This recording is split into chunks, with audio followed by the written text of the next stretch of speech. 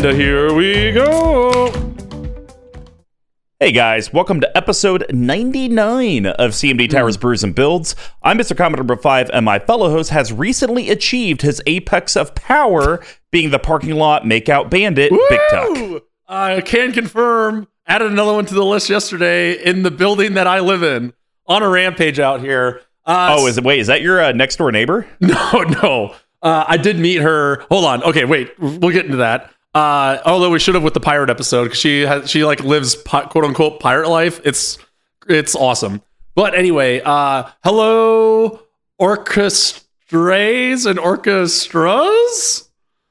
This is gonna be a good one, I think. But yeah, I did finally get to hang out with the neighbor. She's a very lovely girl. She's kind of a maniac. But I think she's going to be a really good person to know. Maybe come in and check on Mr. Bubbles. Also, big update on the Bubs man. He's finally out of his cone. So, what? Yes, finally, after almost 6 months in it, he's finally free. He's still scared of his own shadow. He's starting to get more cuddly by hook or by crook, aka when I tackle him onto the bed and shove my face into and or around his belly. And then last thing I want to say is I'm drinking this Sweetwater, and it's the quote unquote 420 varietal, and it definitely has got it definitely has the hemp type flavor. So Ew. I also have some. This is one of the things I loathe to ever admit, but Mr. Combo did get me pretty good this week because I had my own truck talk issues where, so I bought the 4Runner used.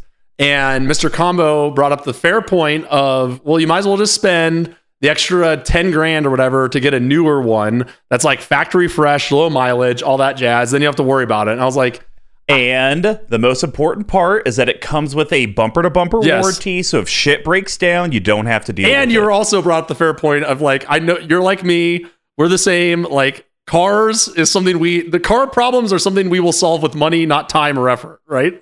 Exactly. Like if something's wrong with my car, I will pay someone to do it so I can drive it. So I finally took it in because I was having some problems with the alternator. Need to get fixed. I also, while I brought it in, want to do the 120,000 mile required maintenance, which I'm glad I did because I can tell the brakes already better. It's like $2,800. So it's like, well, there go the tattoo ideas. And now the stuff I was going to do, it's like, it would be like, what's the analogy where you're like dating someone and you were going to get them like nice jewelry, but instead they want like plastic surgery or something. And you're like, all right, fine. Like I was going to get you this nice thing that you want, but instead I have to do this like maintenance thing. Right.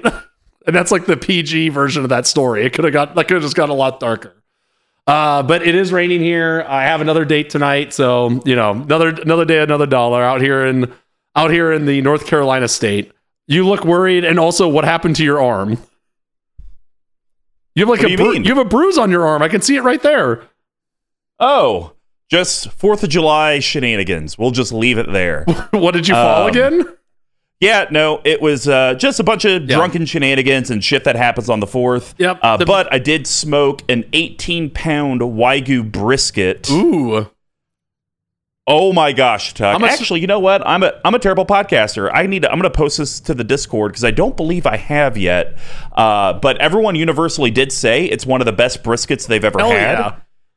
And we all know Jared is not one to say that you've done the best at anything. So I was like, give me honest opinions. And he's like, the only complaint I have is your crust was very crunchy. Okay. But I actually like my brisket with a crunchy exterior. So it's like, oh, well, that's just personal preference. That doesn't actually mean like you didn't like it. How much of that did you have left over? Have you been like, is that what you've been eating this whole week too?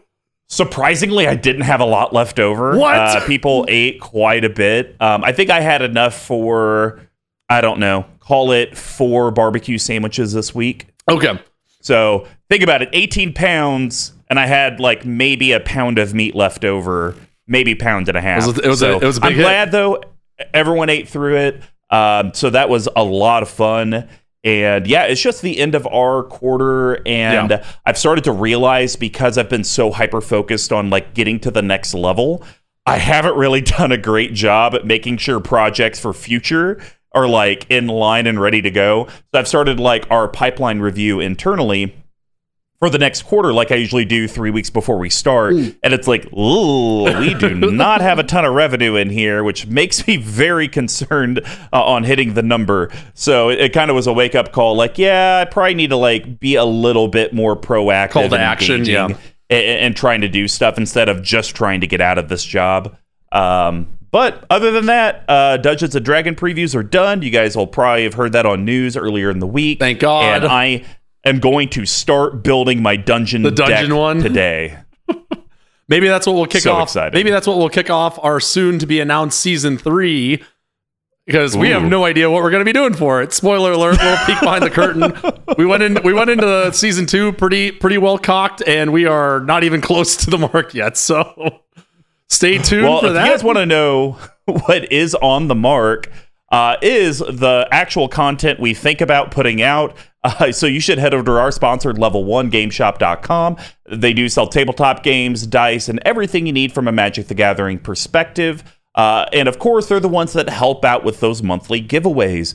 But if you would actually like to put dollars in our pockets, one of the things we're actually looking to do right now is upgrade the video computer that we had bought last year and a half ago to do video YouTube editing. Now that T-Coats has taken that over, we're looking to sell this off and upgrade into a streaming rig so we can actually get kind of the CMD Tower HQ set up so we can actually start recording gameplay videos. Because it turns out this computer can't handle it. So our patreon.com/CMD Tower, from just $1 a month to $5 to $15 to $25, there's a myriad of ways that you can help support us. And of course, with every single tier, you get more and more free stuff. Like, for example, you sign up now, you should be eligible for the next round of Arcade Post tokens. I should be getting our third set here shortly. And that's so whenever we get those in, as long as you've been a patron for at least 3 months, we will go ahead and send those free tokens out to you. And of course, we do have our store, cmdtower.com/merch. Redacted Bit, get shit out of my basement. Thank you. And of course, our referral program. If you're an existing patron and you get someone to join the collective, have them message us on Patreon or in Discord and say, hey, this person referred me, and we'll send you, the referrer, some free stuff. And every episode, we do want to give a big shout out to Redacted Band. Thank you for the music. And Squee McGee, our awesome audio producer, at Dear Squee on Twitter, or DearSquee at cmdtower.com. If you need help with your audio editing needs, Squee can help you out, especially with that sweet-ass MacBook Pro he got. Yeah. And our fantastic video editor. Thank you for always evolving our YouTube channel. Thank you for the hilarious cover art you did. The one you did for my Average Brina's Gym was hilarious. I kind of want to get that made on a t-shirt. So at _Tcoats. And guys, be sure to subscribe to our YouTube channel, to our podcast platforms, and leave comments so we know how you guys want to produce. Like we heard you, Tux audio sucked, so we got him a new microphone. But now it sounds great. Until you yelled. So Brews and Builds is our deck tech series. Since we conquered the path to 32, we have moved on to the endless themes that EDH can bring us. Each month will be a new theme, and we correlate how these decks are constructed, similar to how beer is brewed. So we broke it down into 4 different categories. The first one's rampant setting your board state. We call that grain. And grains are the foundation of every beer. They include both base malts and specialty malts, usually in about a 60-40 ratio. This helps with the color, the taste, and most importantly, the alcohol content of the beer. Decks always need ways to grow, stabilize, and ramp into your bigger threats. And just like a grain profile, they're usually a mix of staples and specialty cards. And then we have, how does your deck really interact with your opponents and their board states? We call that hops. And hops give the beer its patented bitterness and herbal floral flavors. They grow in a variety of strands and help distinguish, and I quote, dank subcategories like this 420 strain IPA that tastes a little bit like hemp, aka not my favorite. Our hop choices help clearly interact with the board so your deck can ultimately do what it wants. And then we have, how does your deck actually close out or win the game? We call that yeast. And yeast are living microorganisms that eat the sugar from the grain and poop out alcohol and CO2. It adds alcohol content in the carbonation. Without yeast, you'd be drinking flat sugar water, and without yeast cards, your deck wouldn't meet the goal of actually winning the game. But then we have shenanigans. It gets to be pet card synergies. Unfortunately, Alter the Brood couldn't make the cut. We call that spice. Finally. Not every beer has them, but spices and other additives help separate a normal stock beer from a specialty one. It could be the pepper that turns a stout into jalapeno stout, or the addition of dank hops that turn IPA into a dank IPA. Not every deck has something that makes it pop, but if it does, this is where we generally talk about it. So dank, bro. So dank, bro. Hitting the gnar, man. And then to wrap up the episode, we do have a bottle capping. These are going to be Big Tex and Ice cuts and adds to the deck. They're going to be under $5, under $50, and a no-budget personal recommendation. We just can't talk about mana-only lands. So without further ado, let's get brewing. We are continuing our theme this month of let's take a pre-con and upgrade it and kind of see where we get.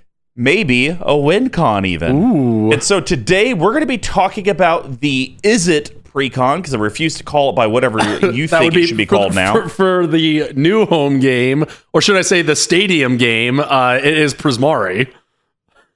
And so we're going to be talking about Zafai's Uncontrollable Orchestra. So this is Zafi Thunder Conductor. Big Tuck, why don't you read off what the card is, and then I'll talk about why I decided to build this, considering I constantly talk about how I hate Izzet. Yes, and spell slinging decks in general, kind of, right? Yep. So she is a legendary creature, human shaman. That's a 1/4, a mythic coming in around $2. And seems like a miss that it's not a wizard. Yes, yeah, right, of course. Also, keen-eared listeners might see why wizards should maybe stop putting out 20 products a year. Whenever you cast or copy an instant sorcery spell, scry 1. If that spell's mana value is 5 or greater, create a 4/4 blue and red elemental creature token. If that spell's mana value is 10 or greater, Zafi Thunder Collector, not Conductor, Collector, on the printed card deals 10 damage to an opponent chosen at random. Come on! It's so easy. There's like 4 misprints in this set that are just like embarrassing. Yes. So the only reason I decided to build this deck, as I talked about multiple months ago, whenever a pre-con comes out or set, and I do end up getting them, and I usually only do it with the commander sets. I don't usually buy the pre-cons of the expansion sets. Like a Dungeons & Dragons, I'm not going to buy the pre-con for that. That's just, I don't have any interest in it. I don't think I bought any of the ones for Commander Legends or any of the ones for... Oh gosh, what came out before Strixhaven? No, before Strixhaven. Because this came out with Strixhaven. Kaldheim. Yes. Didn't buy any of the ones for Kaldheim, but I will buy the legitimate Commander 2020 whatever type products. And so I bought them. We unboxed them. I think I grabbed the Orzhov one to play. Yep. And then Mr. Magoo grabbed the Zafai one. And it was just like, okay, whatever. The ridiculous shenanigans that he did in that game with a pre-con, it just exploded my mind. So I said, okay, game 2, I want to play that deck. I didn't win, but I also did gross, disgusting things throughout. And I was like, okay, this seems like a deck I would thoroughly enjoy playing. Right. Tons of triggers, tons of things that you have to remember. Get to use the awesome reminder token from CMD Tower featuring myself. Of course. You can buy it on cmdtower.com/merch. Ooh, there we go. Hey-o. Shameless plugs. Is it really shameless if it's our own channel? No, absolutely not.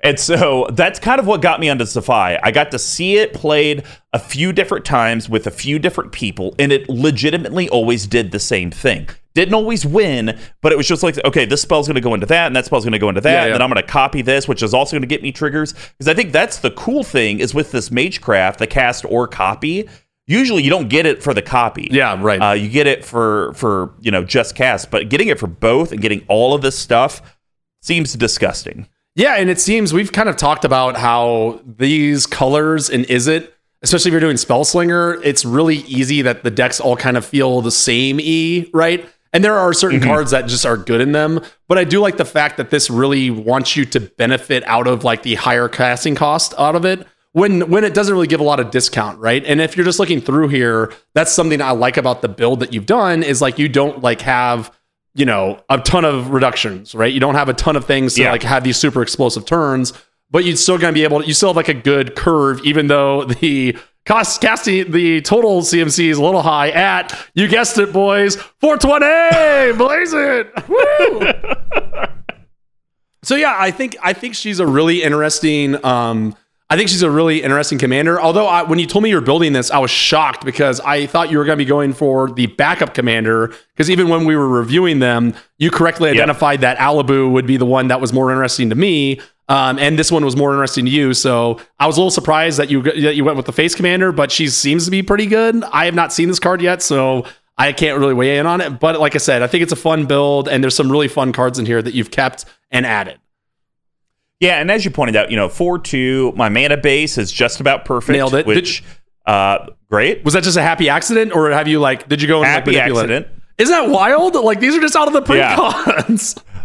Well, and I did take out, I believe I took out lands, because I'm pretty sure the precons come with more lands than what I had in here. Yeah. I have 35. Yep. I think they usually come with 37 to 38. Mm-hmm. So I actually did strip out lands, and I've replaced, I think, quite a few cards in the deck. I probably, with this and the Orzhov precon, probably swapped out about 40% of the non-land cards. Yeah, sure. Give or take.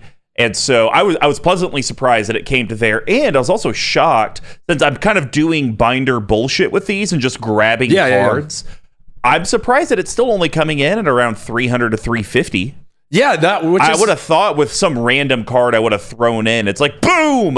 It's now $1,000 because you didn't realize this card is 500. Well, you didn't put in the Aber Duel, which was nice, even though you could have. So I respect you there. And I think, I was going to ask you, did you have you bought any cards to put in here, or has it just been what you had lying around?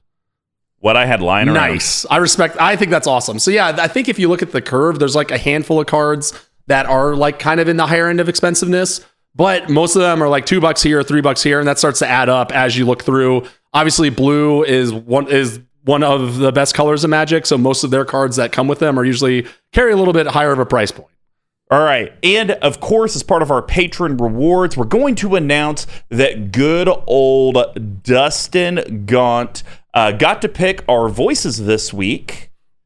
Which, I don't know, Tuck, should we start previewing in the beginning, hey, this is the patron that picked the voices and these are the voices for the names that they picked? Or do we keep it as a surprise for later? I think we keep it as a surprise because we'll say that this is the voice. Well, I think now we have it down to where we'll be able to tell and be this is the new voice for it. Okay. Can you guess it? Yeah. All right. Well, let's go ahead and start with the grains, and I'm going to kick this off with a card that I am a humongous fan of. It's a draw card, but it repeats and repeats, and you can never stop refraining from drawing cards. Yes, you cannot. Are you ready? Let's go. 3, 2, 1. Inspiring Refrain. 4 colorless blue sorcery rare. And what I'll do, Tuck, is I'll continue reading, but because this is a little different in Suspend, yes, so right. I'll have you actually read through it. But the sorcery basically states, guys, draw 2 cards, exile Inspiring Refrain with 3 time counters on it. Yeah, and then out of the gates, it also has Suspend 3, 2 colorless, and a blue. Rather than cast this card from your hand, you may pay 2 colorless and a blue and exile it with 3 time counters on it. At the beginning of your upkeep, remove a time counter. When the last is removed, cast it without paying its mana cost. So basically, you pay 3, you wait 3 turns, you draw 2 cards, and then for free, it goes back out there. And so then every 3 turns, you're drawing 2 cards for no cost. That's great. Yeah, I like it. And I think that this is, I know you hate cards that just draw you cards. So I think the argument can be made, if you wanted to put in something that was more efficient, you could. But I like the randomness of the Suspend, right? And that kind of lets you that going into that turn, you're already going to get the 4/4 out of Zaffi when it gets cast, and then it goes back on Suspend. So I think that's a good way too to sync up what cards you want to play in that turn, right? Hold off on some of your smaller ones. Maybe this goes into a big storm pile or something along those lines, draws you into things that you want. So I like that. I like that kind of randomness of it and how it kind of telegraphs, but no one's going to try to stop this, right? A lot of things that come off Suspend, people will want to stop, but here they're going to let you draw 2 cards. But granted, I think to that point though, because every time it comes off Suspend, you're going to get a 4/4 blue-red elemental creature token, and you get to scry one. Yes, right. So maybe someone at some point is you know what? He's going to get the copy, but we have to counter it because these 4/4 tokens are going to start stacking up. Yeah, or, for sure.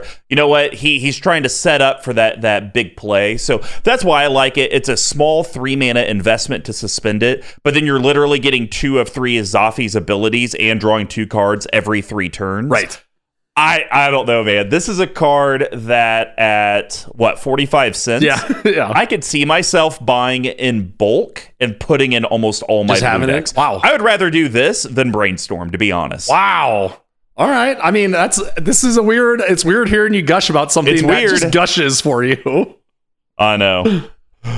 All right. Well, Big Tuck, what card was your second? I was shocked to see that you left this in here, but I think this also is because this is one that I've cut out a lot of decks that I thought it'd be good in. But I think this one actually really works well with this commander. So Brass's Bounty. So 6 colorless and a red. Oh, it's so good. It's weird because so it's a sorcery for about $1-ish, $1.25. For each land you control, create a treasure token. Now, it's been a while since I've seen Legend, but the voice is the Lord of Darkness, which is, for those playing the home game, Tim Curry as effectively the devil.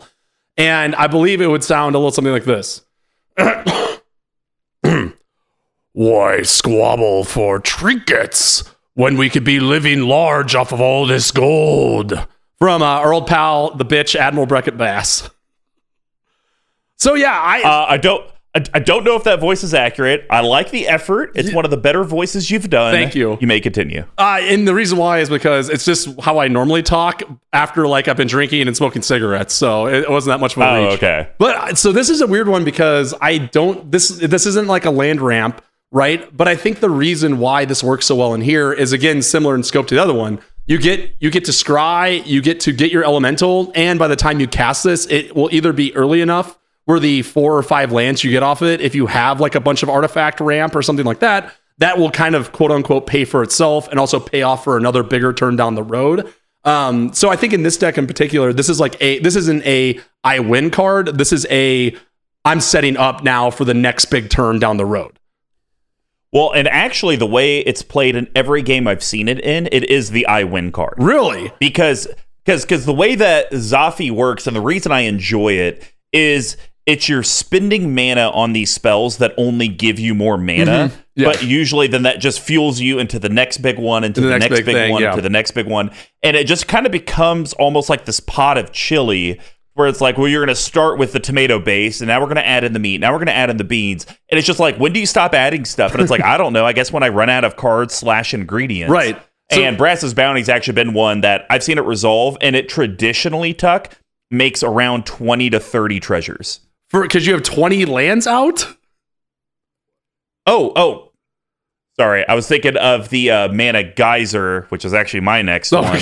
So it's a good tie-in. But no, I haven't seen this go for less than 10. Okay, gotcha. Yeah, that makes a lot more sense than 20. I'm surprised you've seen this and it does things. I've had this in a lot of decks and it's never done jack for me. So right deck, right place, makes sense to me. Yeah, and so we'll just go perfect transition over to the card that I was talking about and thinking of, Mana Geyser. Now, this is the real deal. Yeah, this thing has not produced less than 20 in every game that I've seen it played. Yeah. So 3 colorless red sorcery at a red for each tapped land your opponents control, and I do have text. And we're spinning. Oh, yeah! Again! You know it, baby! You know which one? Is that damn elephant? Kasib, the elephant! The Quicksilver Sea hissed and bubbled. At the indignity, the full shock shaman just smiled. I peed myself. So I've even seen it go for more than that, Tuck. We were doing that 5-pod, and someone played Mana Geyser in that, and I think they ended up getting 32 or 38 mana for their mana pool. And it was just like, play this, draw a bunch of cards. And the only thing, it was just like, let me tap a blue and put 8 into it, and I'll do this. Exactly. And, blue, put 13 into this. So Mana Geyser and Brass's Bounty are 2 cards that traditionally I don't think are very good in decks. But this is the kind of deck that you're just using this to fuel, to eventually put into your bigger draw spell cards. Maybe you're not as mana efficient, common, uncommon slots, but... I've seen this card only work, right? This card is insanely valuable. Again, it only gives you the red, but for me, this is actually a pretty greasy pick for spell slingers, because you're going to get your value out of it, and it's going to either win you the game or get you damn near close to it, right? It's going to get you the boost that you need, and even if you cast it on curve, it's still going to replace its mana and probably give you an extra 10, which is wild for a 5-drop. Yeah. All right, Tuck, what's your last one? So this one is not as exciting, or it's kind of exciting, but it's more of like, how do I say? I'm more excited that it's gotten a reprint out of it. So I am talking about the goggles that used to be about $8 and now is $1.84. So Pyromancer's goggles. 5 colorless for a legendary artifact. It's a mythic. And it has tap, add red. When that mana is spent to cast a red instant or sorcery spell, copy that spell and may choose new targets for the copy. All right. And as Mr. Combo said off mic, this is going to be another great listener pick. Evidently, Chandra has had a few too many cigarettes and enjoyed her time out with the Autobots. And she sounded a little bit like this. Autobots. I hope to meet Jaya Ballard someday. I think we'll get along. Autobots, roll out. I need to actually go start rereading these. But yes, Pyromancer's Goggles is insanely good. Again, I think if you compare this to Mana Geyser, it kind of accomplishes the same thing in the 5 spot, just in a different way, if that makes sense. Yeah. Because getting the value out of any of your red spells, and it really only costs 4 if you look at it that way. It's a free mana rock, gets you that huge copy, which matters in this deck, especially with the copy trigger going on the stack with your commander as well. It's just completely bonkers in any sort of red spell slinger deck. Yeah, I completely agree. I don't know. Okay, Tuck, weird thing to say. What is the minimum number of red instant and sorceries you have to have in a deck to justify Pyromancer's Goggles? Because it is just a mana rock on its face. It's just you get the added benefit of everything if it's a red spell. Is it 10? That's kind of what I was leaning at, like 10 to 15. So for example, in your Niheb deck, it's sort of a quote-unquote spell slinger in the sense that you play a lot of spells that deal damage. Yeah. So for me, if you had 8 in there, that would be enough to warrant this, because it's 100% in there. Yeah. I'm think of like our Goad, or think of like your 4-color Planeswalker deck and my Goad deck. Like there's probably 5 to 8 in there that have red in their color identity. Is that worth it? Because it still is just a mana rock. It's just a little overcosted. That's a good point.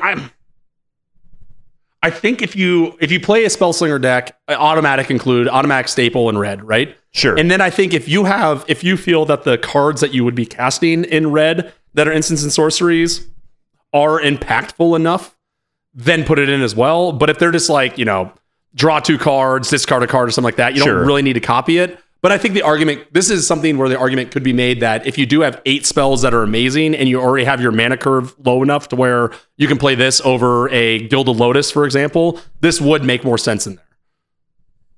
Fair enough. All right, well, we're going on to my last one. It actually is the sub-commander of the deck, and I'll explain why I actually left it as a sub-commander. So we're talking about Vyran, Voice of Duality. This is a colorless blue-red. It's a mythic, legendary creature, Efreet Wizard, new creature type, I believe. Yeah. 2/2.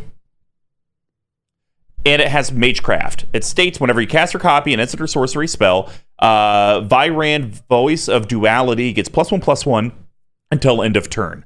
So it can kind of be one of those Storm Voltron commanders. Yes. Which that's why I didn't make it the face. But I think it works really good in the 99 because of its second effect. Yeah. If casting or copying an instant or sorcery causes a triggered ability of a permanent you control to trigger, basically AKA my commander, right, that ability triggers an additional time. And I will tell you, every time I've seen Vyran got out, which is maybe 20% of the games I've seen played, the person piloting the deck honestly gets lost in the stack. Oh, God, because there's so many things that copy or have cast triggers. So all of them are happening twice. Zephy's happening twice. Like, how do I stack it? I think all the copies go before the original casts, and people just end up missing triggers left and right. That's why I love the deck. But yes, it is probably one of the best grain cards because I do have so many things in here that deal with cost or copy. Like you could even think, like, let's see, kind of digging through the list. Like, here's a good example for you, like Dual Caster Mage, right? Or I guess that's not what you're looking for. No. It would be like here we go. So Joran in Ruin Diver. Whenever you cast your second spell each turn, draw a card. This would allow me now to draw 2 cards. Right. And so it kind of gets you that incidental value, but as you're going to see later, or even other parts of the Stormkin Artist, whenever you cast or copy an instant or sorcery spell, make a treasure token. Now I'm getting 2 treasure tokens. It basically does grain, hops, yeast, and spice. And it's just whatever's there, I'm helping with it. But it is a nightmare to keep up with trigger-wise. And that's the only downside of all of these like blue-red Spellslinger decks is like that always happens where you get to a point where it's like, okay, hold on, like I need to take a deep breath and like stand up and sit back down because I'm completely lost in how I'm actually going to end this turn. Yep, completely right. All right, well, that's going to wrap up the grain section. Now we're going to head over to hops. Big Tuck. Where are you starting? We are starting actually right at the top of the list. I do mine alphabetically, so this was a pretty easy one. Mostly, again, it's a super valuable card. This reprint dropped in price finally, and it's just really, really efficient, especially for your commander. So Aether Spouts is 3 colorless, double blue for an instant. For each attacking creature, its owner puts it on the top or bottom of their library, and we do have another voice. This one is our favorite sociopath cannibal, who's also kind of hot, Hannibal Lecter, or VicCon 11th Company Battle Mage. Don't worry, Carice. There's plenty for everyone.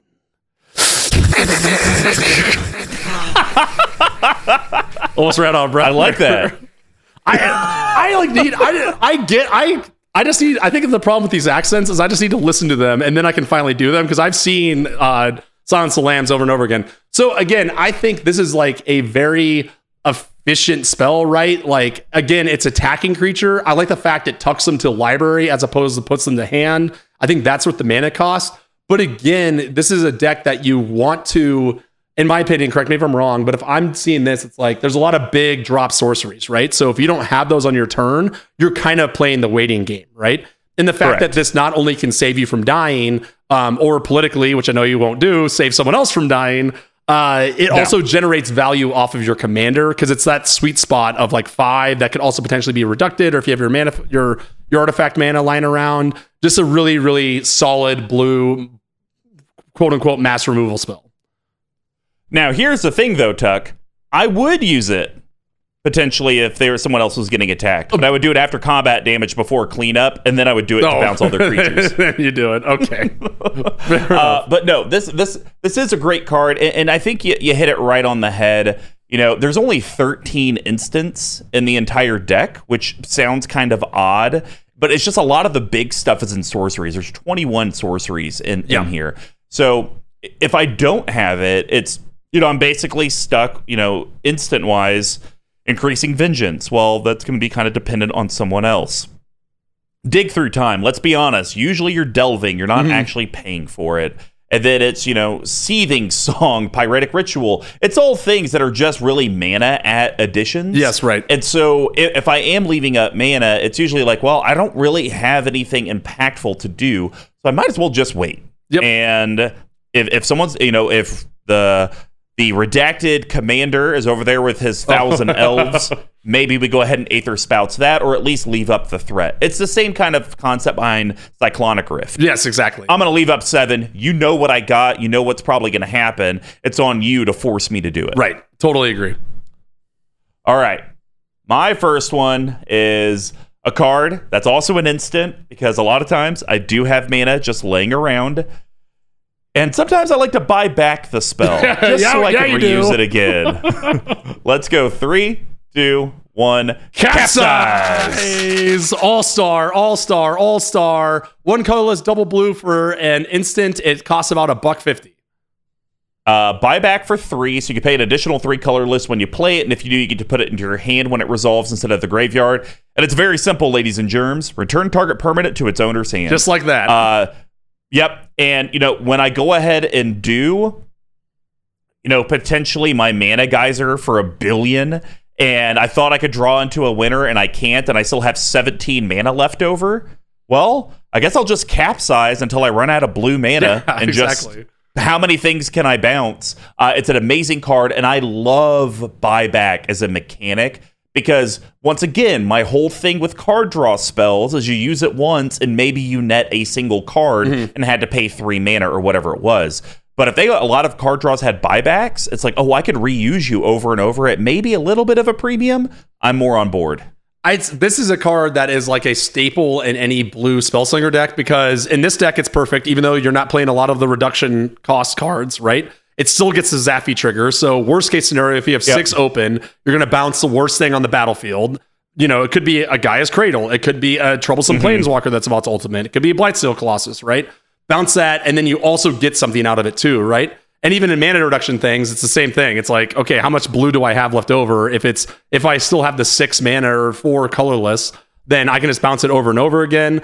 It's really, really strong. And I'm kind of surprised for some reason this is still like a buck. Affordable. Yes, exactly. Yeah. Hold on. So question though. Oh, sorry, keep going. With Cyclonic Rift on the stack, when you overload it, I'm pretty sure that's at 7. So with buyback, this should be 6, correct?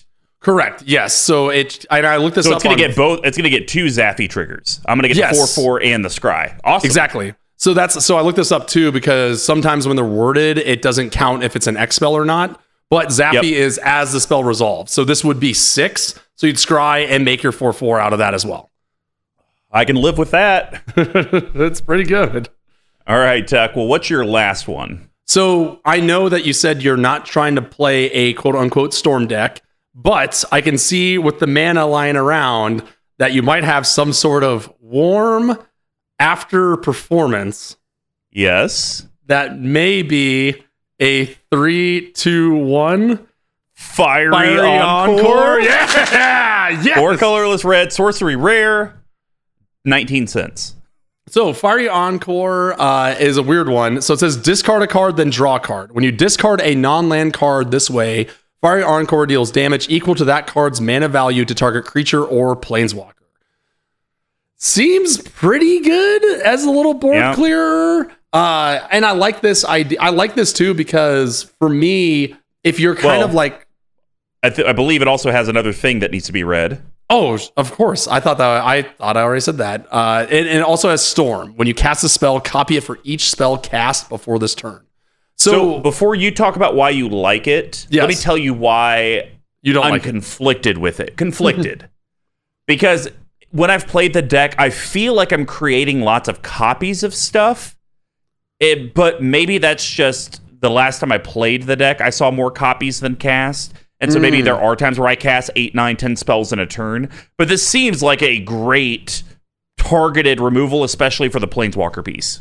Yes, that's what I was going to get at too. Like this to me is kind of like another varietal of like a reset button, right? So if you have a turn where you're only doing you're like, well, I have a gazillion mana, but I don't have enough to cast something that's really big. There's a lot of troublesome permanents. So instead, I'm going to cast my lower curve stuff, Ops, Ponders, that sort of thing, and do something else. Then do this to delete 3 troublesome commanders, a planeswalker that's about to ultimate, that sort of thing, right? So I hear you in the sense that it's not like a slam dunk, amazing removals card, but I think it's got the variance in it to where now like you said, you hate running those little 1-drop cantrips, right? And now when you draw those late game, this turns those into kindling, into helping you stay alive for another turn or two.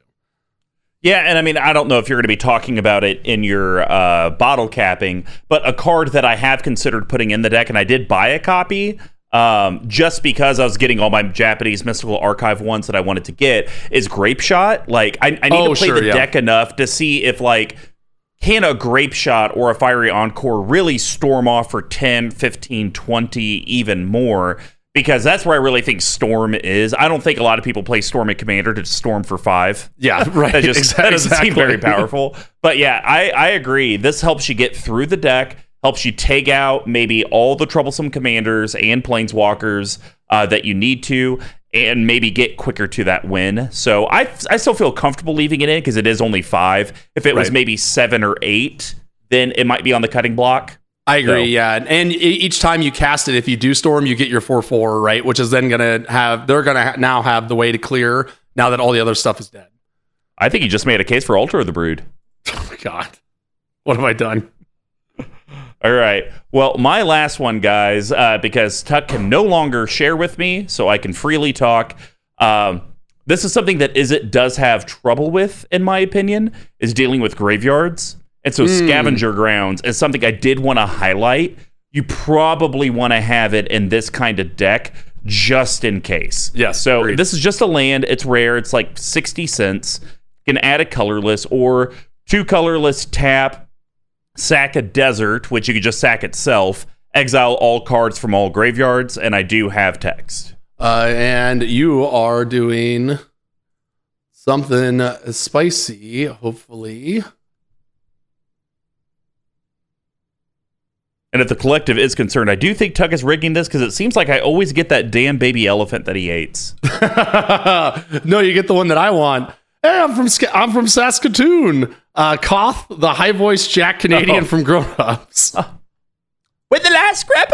Oh, God. Oh, no. I was going like all Prince on everyone.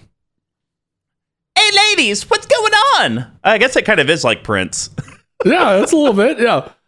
From Saskatoon. With the last scrap of flesh is scored away. The curse of wandering ends, eh? The dead may sleep, eh? I used to be able to do it well, and then I got in my head. Now I can't do it. We had an interruption because I had to quote unquote work, so it kind of threw us off. Now we're getting back in. But there's not a lot to talk about with this card. You could make an argument this is a commander staple. There's zero reason not to run it in any deck. Unless, I guess, you're a graveyard-centric deck and you don't really care what other people are doing. But the fact that it does tap for colorless, we put Reliquary Tower in decks, even though you may never be over 7 cards in hand. But there's always going to be a graveyard you need to deal with. It doesn't state sorcery speed. It's just like, hey, I'm willing to put 2, get rid of my land to stop your combo or whatever. I completely agree with it. I think this is a card that you need to run Graveyard Hate in all decks that you have. It does kind of eat it that you are sacrificing your own graveyard, but if you're doing this, if you're paying the mana into this and sacrificing it, it's because someone else is about to value big time. Yep. So yeah. All right, guys. Well, that's going to wrap up Hops. Now we're going to head over to Yeast, and I will start this with one of the few 10 drops I have in the deck, so I can get all 3 of Zaffy's triggers. And it has a major plus if you do cast it from hand, but it's still pretty decent even if you don't. So we're talking about Apex of Power. This is the most casual catnip card I can think of. 7 colorless, red. It's a sorcery, mythic for 40 cents. Exile the top 7 of your library. Until end of turn, you may cast spells from among them. If this spell was cast from your hand, add 10 mana of any one color. And of course, we all know that Nicol Bolas sounds like a pompous British man. As I desire, so it shall be.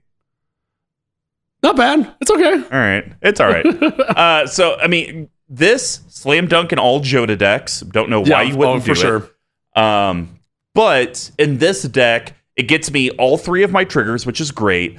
I'm going through 7 cards. I do have a lot of the cards, as we've talked about, your Mana Geysers of the worlds, to where, those were part of it. I got 10 mana. Let's do a Mana Geyser. Let's add 20 more to the pool. Hey, let's, let's go ahead and cast a Sky Diamond. Seething Song. Let's get some more mana. Mm-hmm. I just have ways to just go mana into mana that I'm not really building up for X spells. It's just really big spells to kind of keep the train going. That is the one thing I will say about this deck. A lot of people are like, okay, do you win? And it's like, no, I don't. I'm just going to sit here and like dirtle around and cast stuff for a while, and then I'll pass. It's Snowpiercer, right? It's just a train to nowhere. It's just going around and around and around. Speaking of casual catnip, I didn't think this card was that good until I played Ultra Budget Brew's not Budget Brew at all Mizzix deck, and it was like the best card I cast the entire game. I think it reads kind of weird. But it's so insanely powerful, right? I think this to me, there's another card which we might be talking about in the capping that is really good at that. It's kind of like the mini version of this effect. But the fact that you do the 10 damage, get all the effects in this deck as well, it's just completely bonkers. And it even came in it. So what's not to like? Yep. And the curious thing is, so if you cast it from hand, you got the copy triggers, or you got the triggers from the spell. What if you copy it? Are you going to get an exact copy so you'll get the 10 mana again? Or since that spell was copied, you're only going to exile the top 7? Rules questions. I have to look that up now. I will look that up, but yes. I'm 90% sure you only get the top half, because remember, that's how I was trying to break Approach of the Second Sun with my flashback deck. Yeah, right. So if an effect copies Apex of Power, the copy wasn't cast at all, so you won't add 10 mana.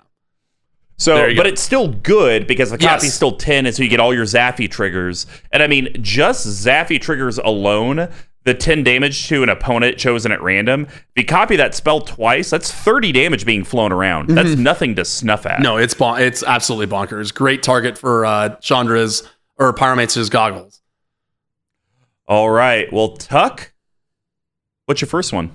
This is a weird one, and I'm guessing you just put it in here because you had it lying around because it's from your favorite set of all time.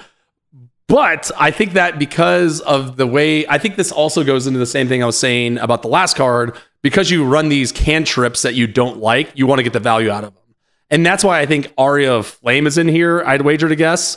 So 2 colorless and a red for an enchantment from Modern Horizons, about $1.50. When it enters the battlefield, each opponent gains 10 life. Not great. But in Commander, not horribly broken or worrisome at all.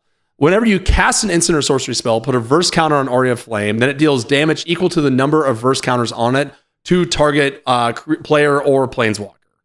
So for me, this is a way that you get that chip damage in.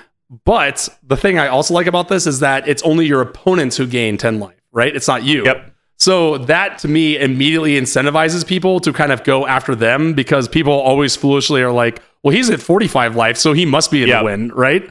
And now they can start going into them. But as you're over there casting your cantrips, casting your higher mana spells at lower costs, storming off as much as you can, doing that sort of thing, you're going to get the extra value of it that, again, can start lowering those life totals, can pick someone off if it's just down to you two, and also getting rid of planeswalkers, which, again, is kind of tough to do in these colors.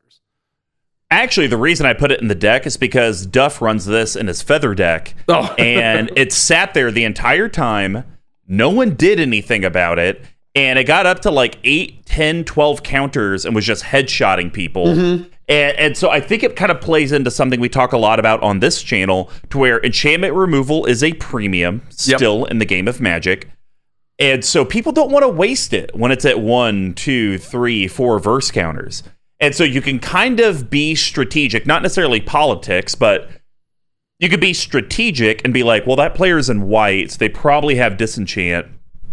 So I'll hit them for 1, and I'll be like, hey, I'm just going to kind of go around the table. And so you're going to get hit for 1, they're going to get hit for 2, they're going to get hit for 3. And it's like, oh, well, I guess I shouldn't waste it until maybe it comes back to me. But then the game has changed in those, 3, 4 spells. Right. And, well, I don't know. Now Mr. Combo has, I don't know, some other disgusting enchantment out there. It's not in the deck, but like an Omniscience. Do I really want to waste it on Aria Flame, even though it could hit me for 10? Or do I get rid of Omniscience very shortly?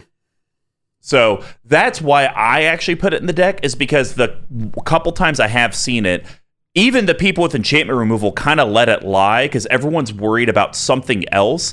And this is target player planeswalker, not each player planeswalker. Exactly. I think if it said each, it would always be public enemy number 1. Oh, but this is target. You can kind of play the strategy game. I'll hit you for the 9. Don't worry. They're going to get it for 14 next. Yes, and like, oh, well, I got rid of their planeswalker, so now like I'm just going to give you like a little taste of it, right? Yeah. As their Liliana's about to go off or do something wild. Exactly. All right. I'm going to talk about my favorite card in the deck, because this card has yet to disappoint. Sometimes I have to demonstrate for my opponents how you should actually play the deck. And Creative Technique really allows me to go way, way over the top. So 4 colorless red, sorcery. It's a rare for about 30 cents. So it demonstrates another new mechanic of this set, but I'm going to start with its general effect. Sure. Shuffle your library, then reveal cards from the top until you reveal a non-land card. Exile that card, put the rest on the bottom in a random order. You may cast the exiled card without paying its mana cost. Pretty great. It's kind of like random Chaos War, except it's non-land. Take a spin in the wheel. Yeah, but demonstrates where it makes this card great, ladies and germs. When you cast a spell, you may copy it. If you do, choose an opponent to also copy it.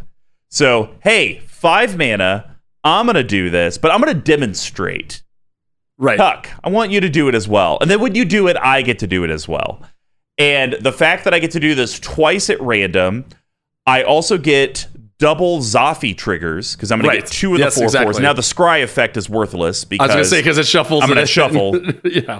And that took me and other players a while to realize with this spell and all the things like, oh, I should just ignore the scry 1 effect. Yes, exactly. Matter. Yeah, it's not you're not playing the spell for that reason.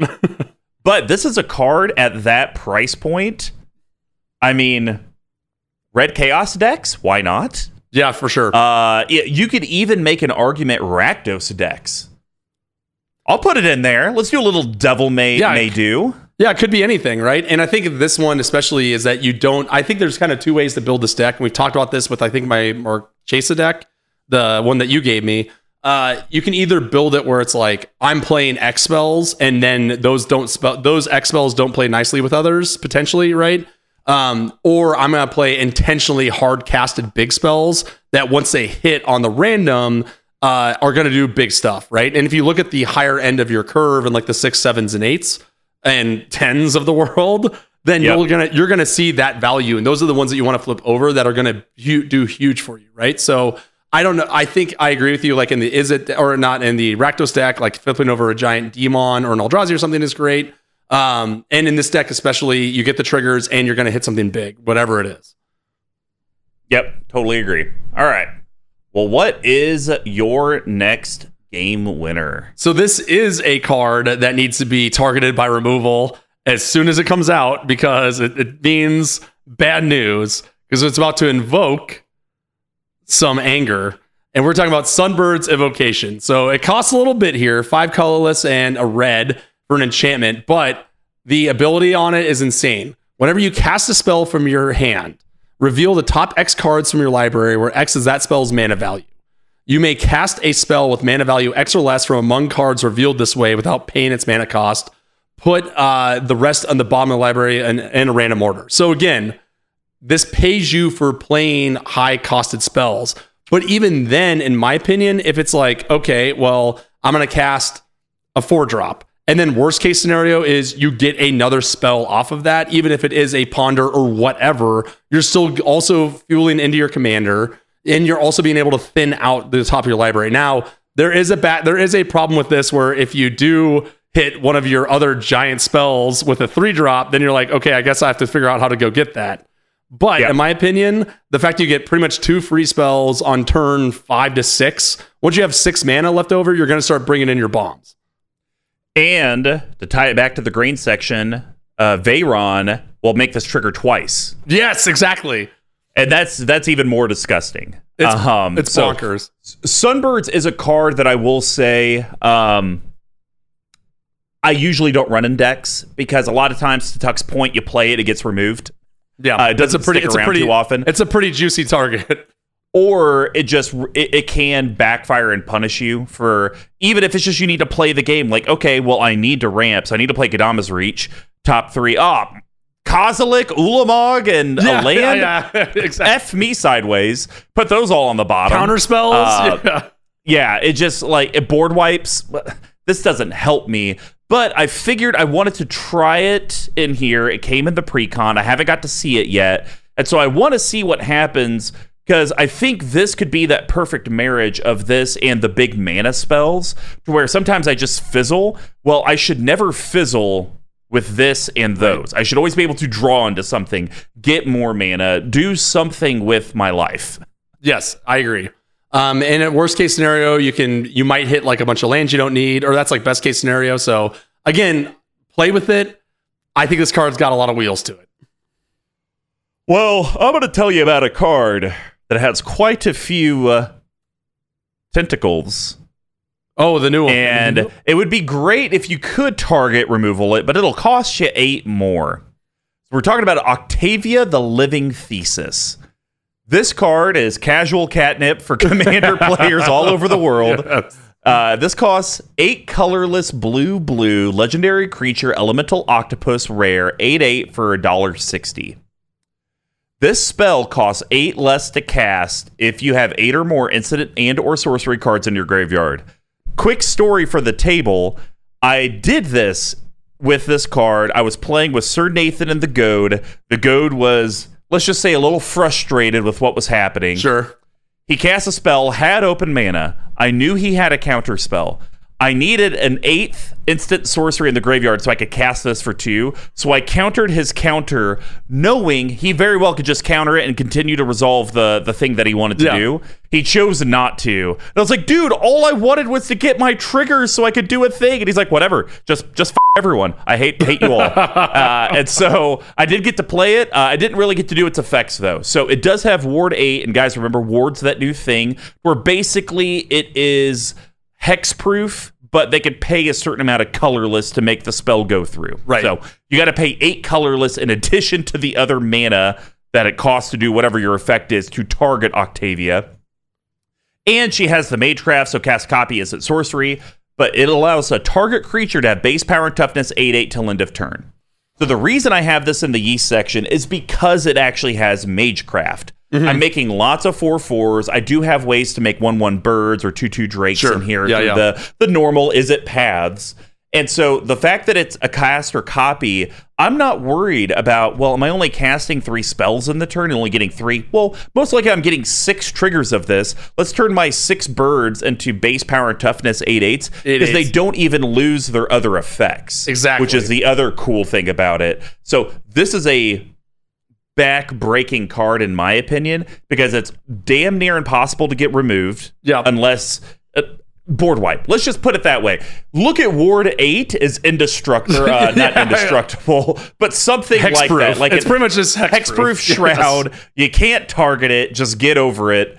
Oh man, I wonder how long it's going to take them to make a what was that? Arcane Lighthouse, but for Ward. Ooh.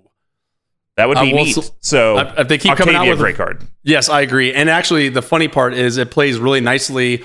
I want to tie that into my last one, which is one of the cards that I said I was hot off of the previews of this, called Surge to Victory. Right. So 4 colorless red. It's a sorcery. Exile target instant or sorcery card from your graveyard. Creatures you control get +X/+0 until end of turn, where X is that card's mana value. Whenever a creature you control deals combat damage to a player this turn, copy the exiled card. You may cast the copy without paying its mana cost, right? So, again, this is something that kind of plays very nicely with the Magecraft theme of Octavia, right? Being able to turn your elementals into bigger beaters. Not only are they going to be, arguably harder to block, they're going to hit for more, right? And it's going to make people rethink about how they're going to block them. Because if you play Surge, I guess you kind of have to telegraph it. But for me, if you have something in your graveyard that's as good as, and depending on what your hand is, right? If you're playing the instant game, then you could get your Seething Song, make a gazillion mana, and then blast someone in the face with a card that you don't have. You don't have any of the X spells in here, which is kind of wild too. But you do you. I know this isn't. I think there are builds of this deck where this card is probably better in it when you have more of the token creators. But for me, the fact that you have your own token creator in the command zone means that this is going to make those things even more deadly than the 4/4s or 8/8s or whatever they are from the jump. So wait, I'm confused. Why do you think this card ties in with Octavia? Because you can cast your spells, get the Magecraft, make your things bigger, right? So let's say you have your 4 things, right? But you're not getting an extra combat phase, so it doesn't. No, but I'm saying matter. like on your first main phase, right? Yeah. So you cast like 3 spells, let's say, for example, right? Sure. I get 3 8/8s. Right. And then your second, then if you have the mana left over, you play this, those 8/8s get even bigger. And if you've done things like your Fiery Encores or whatever, and now instead of going in for 4 damage apiece, you're going in for 12, that's the way you can close the game out with the tokens that you create off of Zaffi. All right. I mean, you're really getting real sweaty here. In the magical Christmas land. Yeah. Not really see it. Now, I could see how you would say Surge to Victory would be huge with Octavia if you were able to have a second combat phase.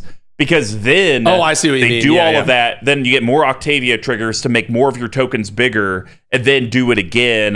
That would be a really cool synergy. But now we're also talking about a 16 mana combo plus all the other spells that you're casting. That you have to cast that turn, yes. I agree. Surge to Victory is amazing. 57 cents. This card will be more expensive. Yes. Like, it will go up in price. I agree. Because this could just win you the game by exiling Expropriate. Exactly. Done. Off. Right? Or like any other, like, this is also like a sweaty pick for like a Perforos or other like red token deck if you have those higher end things as well, right? Just being able to swing in for those tokens. So I don't think that this is something that's specifically tied to Spellslinger decks either, which is why I agree with you. It's going to get expensive.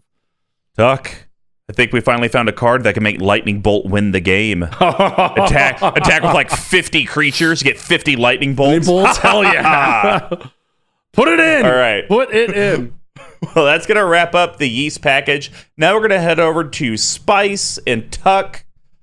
I had a little bit of Spice in here. Which one stuck out the most to you? I am going to talk about one of my favorite 3-drops, which this card, 90% of the times that you're going to cast it, is literally going to say, draw a card and play a land out of hand. But you got to flip a coin to get there. So Stitch in Time. What a great card. Colorless, and is it? That's a blue and a red. Flip a coin. If you win the flip, take an extra turn after this one. And is read by a roll pal, Eily, Cleric. $8. Yeah, boy. Believe it. Well, sir, Coyle was told by his mentor to make more time for his studies, which is my variation on A Southern Belle. It's like a worst growth spiral. That every time I've cast this, I cast it either early game and I take it. It says pay 3 mana, 50% chance you draw a card and play a land out of hand, right? Or you play it late game and you're like 50% you win. Yourself. yeah, exactly. 50% you just pass the turn. This is like, but that's what I'm saying. This is like the perfect spice because in the late game with your commander, you're at least getting something else out of it, right? So even if you do not win the flip, you still get your scry, right? It's not completely whiffing. But this card has the floor on it is abysmal, right? The floor on it is this might be the card that we've talked about that has the widest floor to ceiling ratio. Yes. Floor, you literally time walked yourself. Ceiling, you win the game. Yeah. Three mana, skip your turn. I mean, I as a preview, I will be cutting this card later.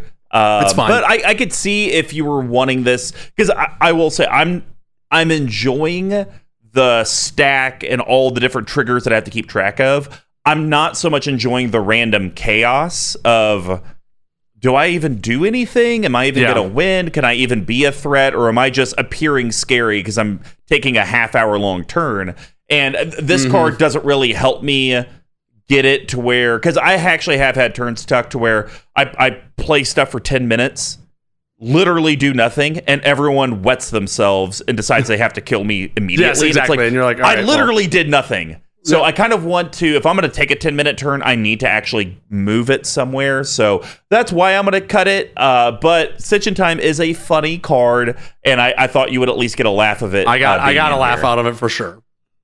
All right. Well, the card I'm going to talk about is the monocolor backup commander in the deck, because it's one of those storm cards that could do something. It's just, will it do something? So we are going to talk about Rhyona Fire Dancer. Oh, okay. So all right. 3 colorless not red. I thought you were going to take this. Legendary creature, human wizard. Harry. 3/4. No. At the beginning of combat on your turn, create X tokens that are copies of another target creature you control, where X is 1+ the number of instant and sorcery spells you have cast this turn. They gain haste. Exile them at the beginning of the next end step. So I might be able, and that's the other thing, because if we start looking at the creatures in here, a lot of them are legendary. There are a couple that are not, but I don't have a way to get around the legendary rule in here.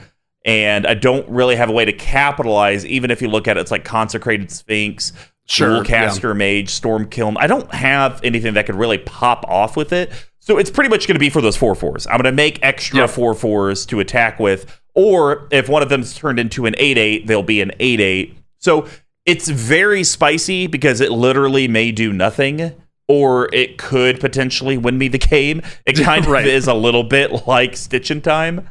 But I will say, I think the card's cool, and it is good enough.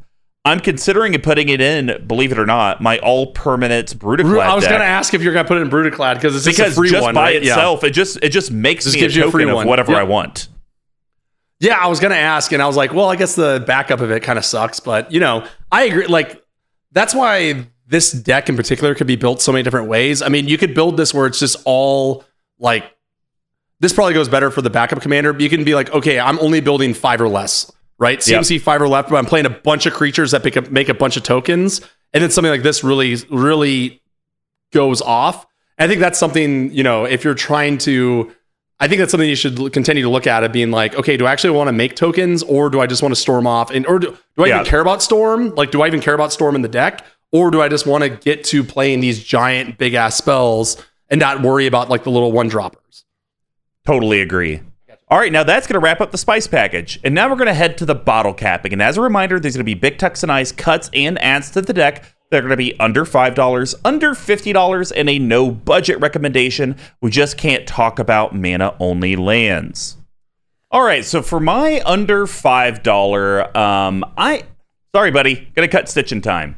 It's a little too dirtily and uncertain for my taste. A little too sweaty. I can totally get it. Yeah. So the card I am going to add, and I did check, you can get copies under $5. Okay. It's a card that I own a promo of from Comic-Con. I've never found a home for it, and it just did not fit my God deck, even though it is a God. So we're talking about God Eternal Kefnet. Oh, Kefnet, yeah. I think is an amazing card for this deck. Yeah, it's really strong. 2 colorless blue mythic 4/5. $4.64. Thank you very much. Not $10 like the promo version. Yep, or the Comic-Con that doesn't even show a cost. And so it states, flying, you may reveal the first card you draw each turn as you draw it. That's important because it doesn't just mean your own turn. So if you draw during other people's turns, you can do this as well. Whenever you reveal an instant or sorcery card this way, copy that card, and you may cast the copy. The copy costs 2 less to cast, and then whenever the God Eternals die or is put into exile from the battlefield, you may put it into its owner's library third from the top. So because Zafi cares about copies as well, this seems like a very, very great way to have a 4/5 blocker beater in the air. That's never anything to shame at. But hey, I'll even just brainstorm twice, and I still get my brainstorm 2-hand, and I'll still do things. And because it doesn't, I don't believe it puts you on a card restriction of when you can cast it, because you have to cast the copy then. So if I get Expropriate on your turn, and I have 7 mana, I can cast Expropriate off of whatever helped me draw the card.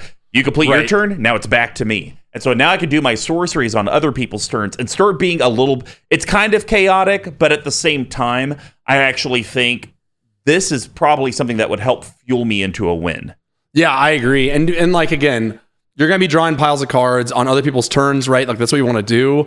And being able to get that fuel going in it, yes, I agree. Especially if you have one of these lying around, pretty easy inclusion, pretty fun card. All right, Tuck, what are you cutting? So I'm cutting 2 spices, unfortunately, because I was really trying to find the through line of the deck, and I couldn't quite figure out what cards to cut to make it go which way I wanted. So I'm actually gonna cut Niv Mizzet the Firemind. So right idea, wrong Niv Mizzet, because this is the one you had lying around. So Niv Mizzet the Firemind, 2 colorless, 2 blue, 2 red for legendary creature Dragon Wizard Harry. 4/4 flying. Whenever you draw a card, Niv Mizzet the Firemind deals 1 damage to any target. Tap, draw a card. Fine. Nothing wrong with this card, right? I think that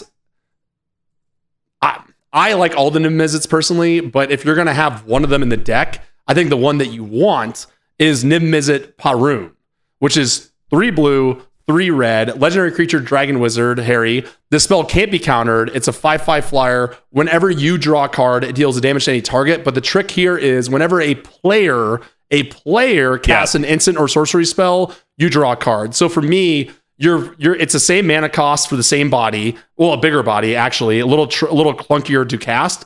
But now all those things that you hate, where you're just drawing a card here, drawing a card there, are pinging it. And every other time someone else casts an instant sorcery to counterspell, ping someone.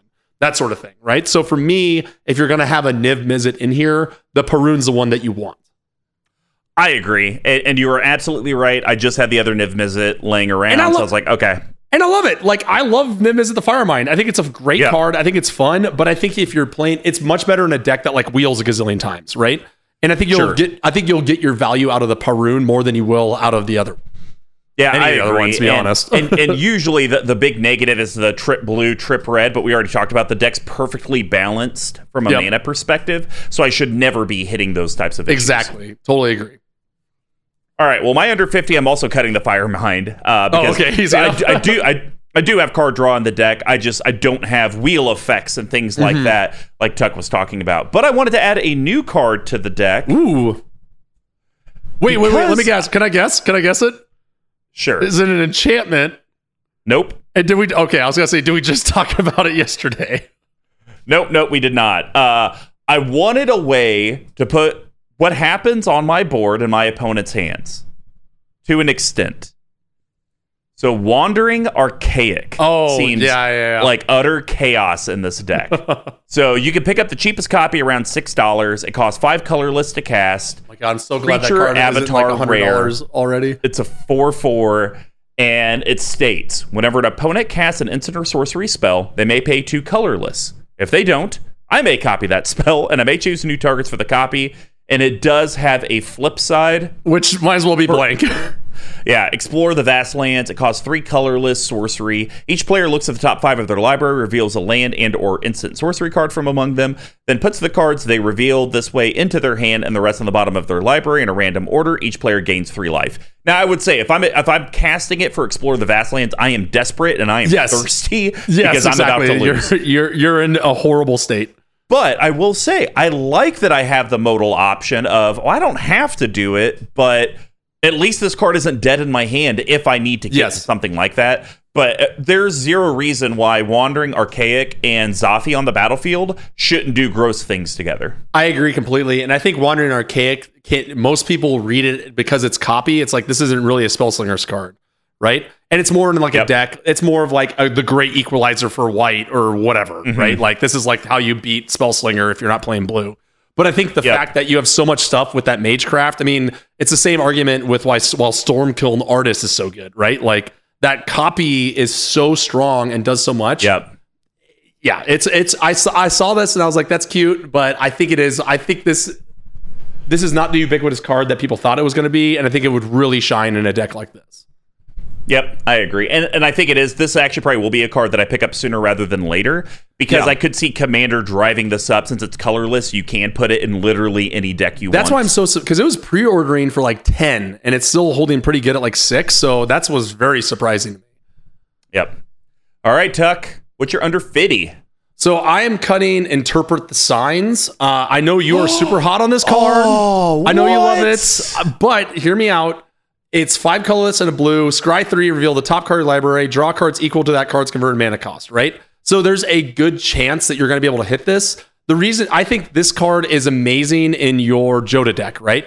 Is playing 5 for this, your curve on that deck is so much more berserk. I just think that we can do cards that can still do something for you, even if you don't have the 6 mana, right? Like I said, you're not running like a Mizzix, you're not even running Goblin Electromancer, which is a shame, sir, and you should be embarrassed, because that's the ultimate Wizard Harry. So, like, that's my thing on Interpret the Signs. I know you're keen on this card. I've just never liked it, unless it's in your Jodah deck, in which I hate it. I mean, I do have 29 cards that are 5 CMC or higher. So I feel like me at least being able to draw 5 for 6, I feel like that's what you card draw people are all about. I just don't like the fact that you can't do anything until you have 6 mana with this card, right? It doesn't help you out in a pinch. It just sits around. That's why I don't like it. So if you want to draw cards, I'd rather have something that has an ability that you can actually draw cards out of, but the top end of it is insane. So that's why I think for about $5, Finale of Revelation is a more modal card. So X blue. sorcery, draw X cards. If X is 10 or more, instead shuffle your graveyard into your library, draw X cards, untap up to 5 lands, and you have no maximum hand size for the rest of the game, right?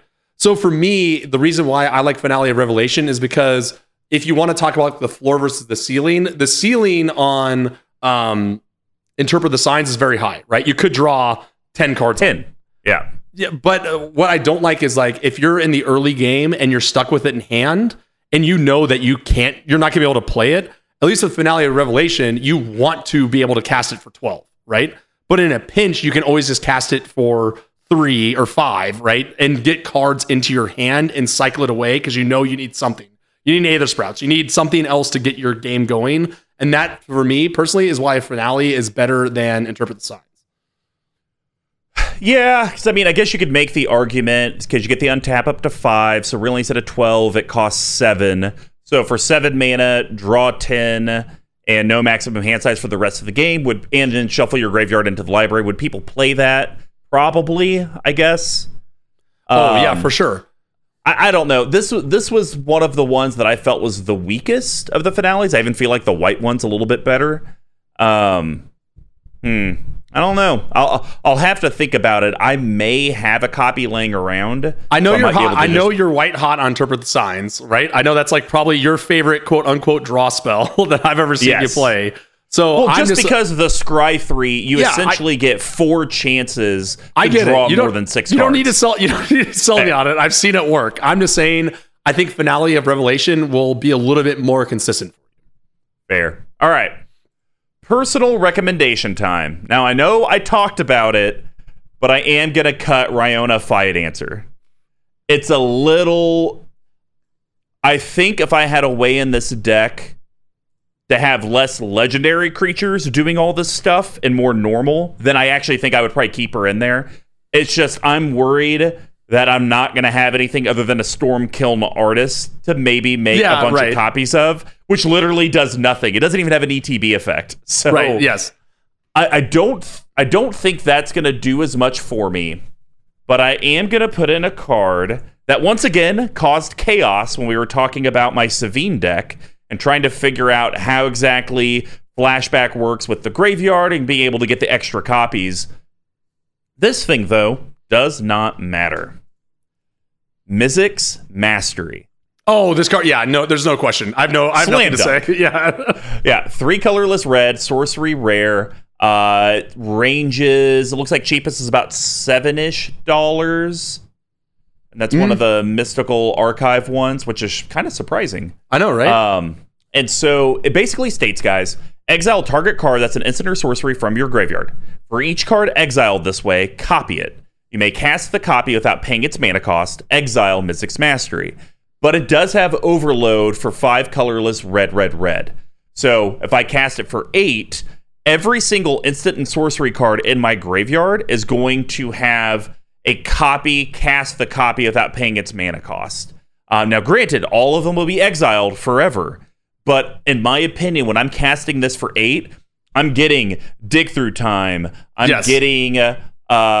maybe someone made me mill like an Stitch in Time, thing. The best card in the deck. Don't know about that card.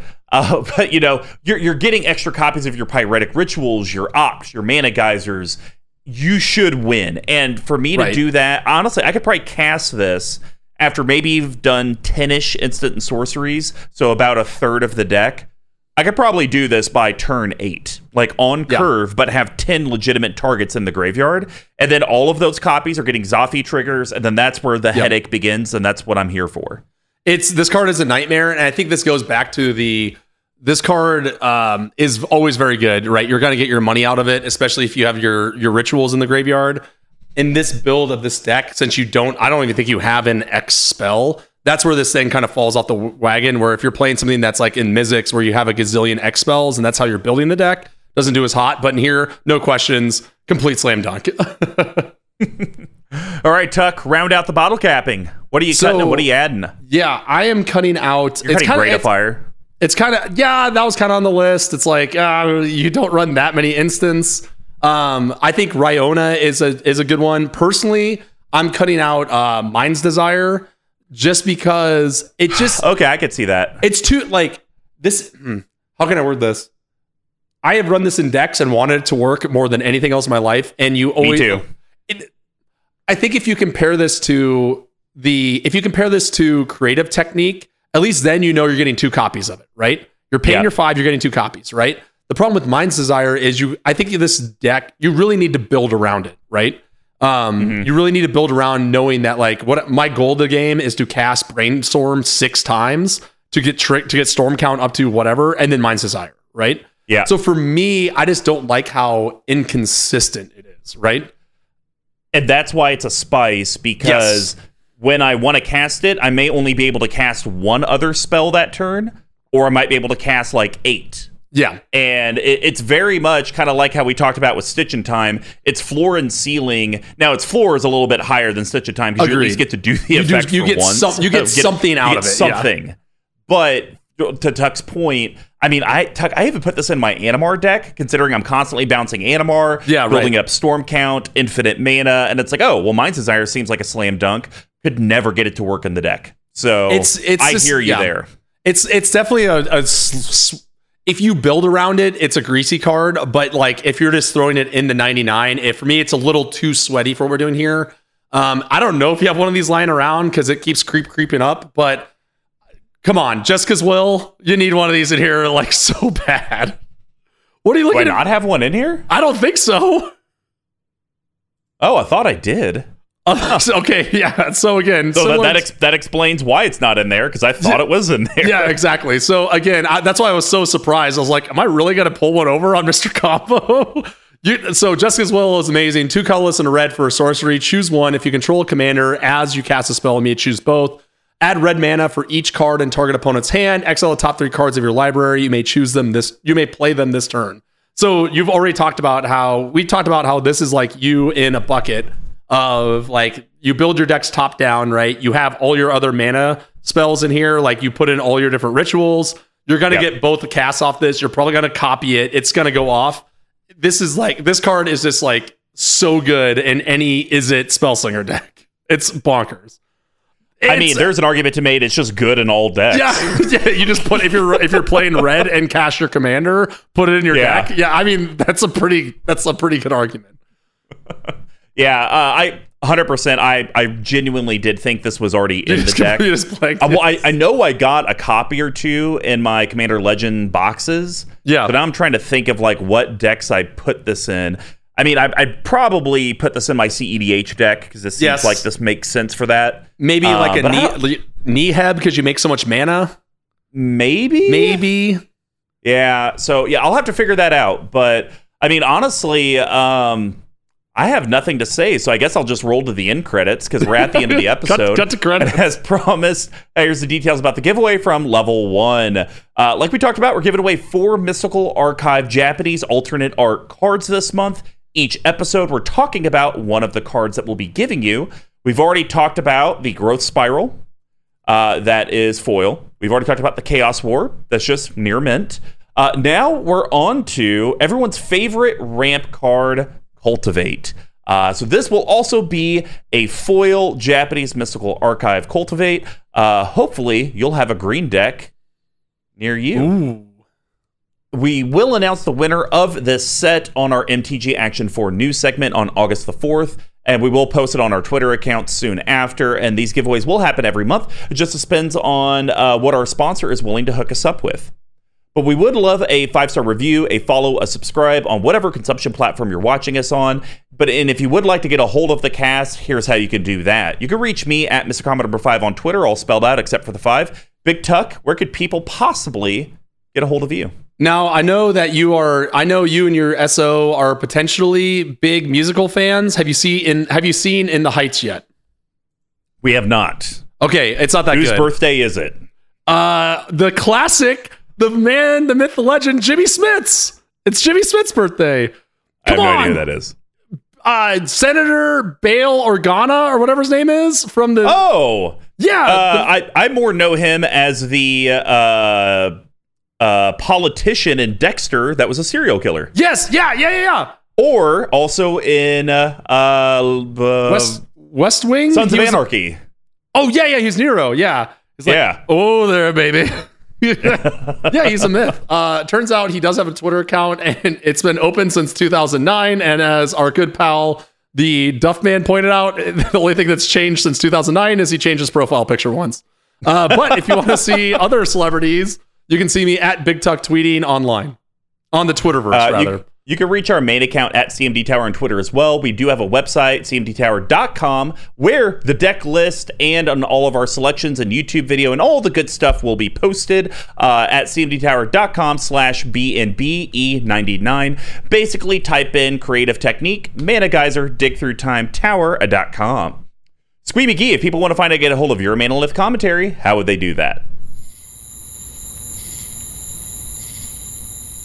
If you'd like to support the show as well as hook up the sponsor with the orders you're already doing, head over to level1gameshop.com. When you place an order in the order notes, just type out CMD Tower so they know that you came from the collective. And of course, they are amazing people down there in the Crossroads here in Kansas City. They do the monthly giveaways, so any business you can give them lets them know that supporting CMD Tower is what some people would call quote-unquote worth it.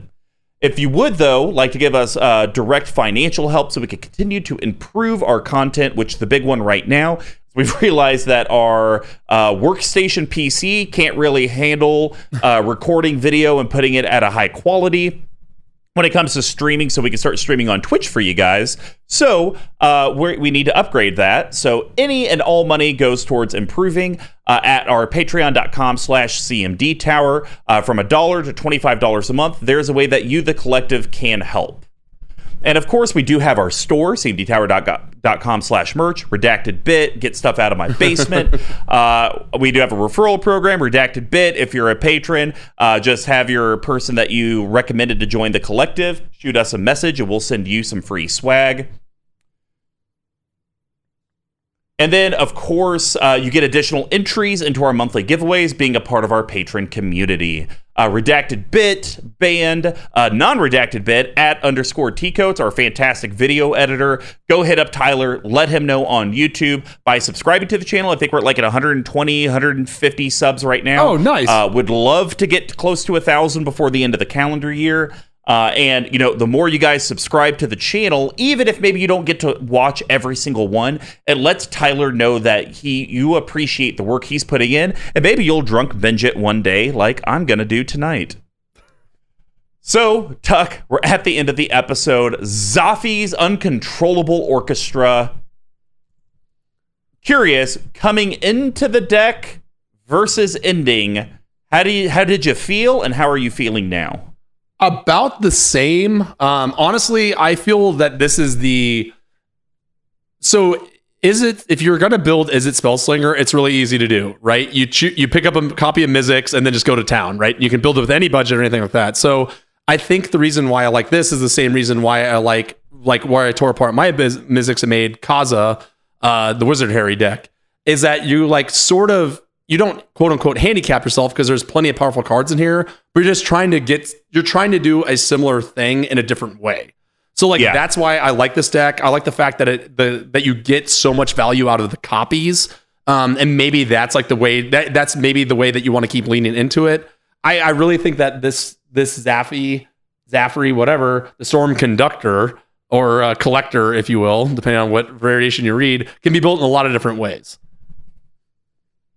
Completely agree. And, you know, as we've talked about on this cast, Izzet was one of those colors that was a very big struggle bus for me to build because I didn't want to do the exact same Izzet deck that everyone else does. And so, you know, that's where initially I started with Brutaclad. Very different idea. You know, I kind of manipulated a little bit of what Commander Cookout Podcast did with their 7 Dwarf Tribal because they still had instant and sorceries. I went with the all-permanent route with the little flavor of cycling Sharknado. And then same thing with this. I saw it. It was a lot of fun. But Zaffi doesn't feel like other Izzet commanders because a lot of them, it's on the face. We're copying the spells like Lutri does. We are reducing your spells by a significant amount. We're letting you play off the top of your library. When you do, you get to copy. It's like they, by themselves, are creating copies or reducing costs so you can just kind of storm or combo off. And Zaffi is just like, whatever you do, I'm going to give you a token. I'm going to let you scry, or I'm going to throw 10 damage, but you still have to initiate everything. I can't help you do anything. And that's where I think she's a little bit different, because other Izzet commanders help you get to your ridiculous stuff. She's just supplemental value. She's there waiting for the ridiculous stuff to happen around her, right? Yeah. In similar sense, all she does with the ridiculous stuff is just give you more stuff. It doesn't even fuel the ridiculous stuff. In similar sense to how a conductor does not play an instrument. Ooh. But guides others on how to do it well. God. Oh wait, I have a quote to end on. Right? So when Steve that's it. So Steve Jobs got in the movie Jobs, which is incredible. They get in an argument with Wozniak, right? And he's like, "Your first chair, you sit over there, you're really good at what you do, right?" And then they turn back to Jobs or after. He's like, "Well, what do you do?" And he turns around and he says, "I play the orchestra." And then walks out. Oh, damn. Bam.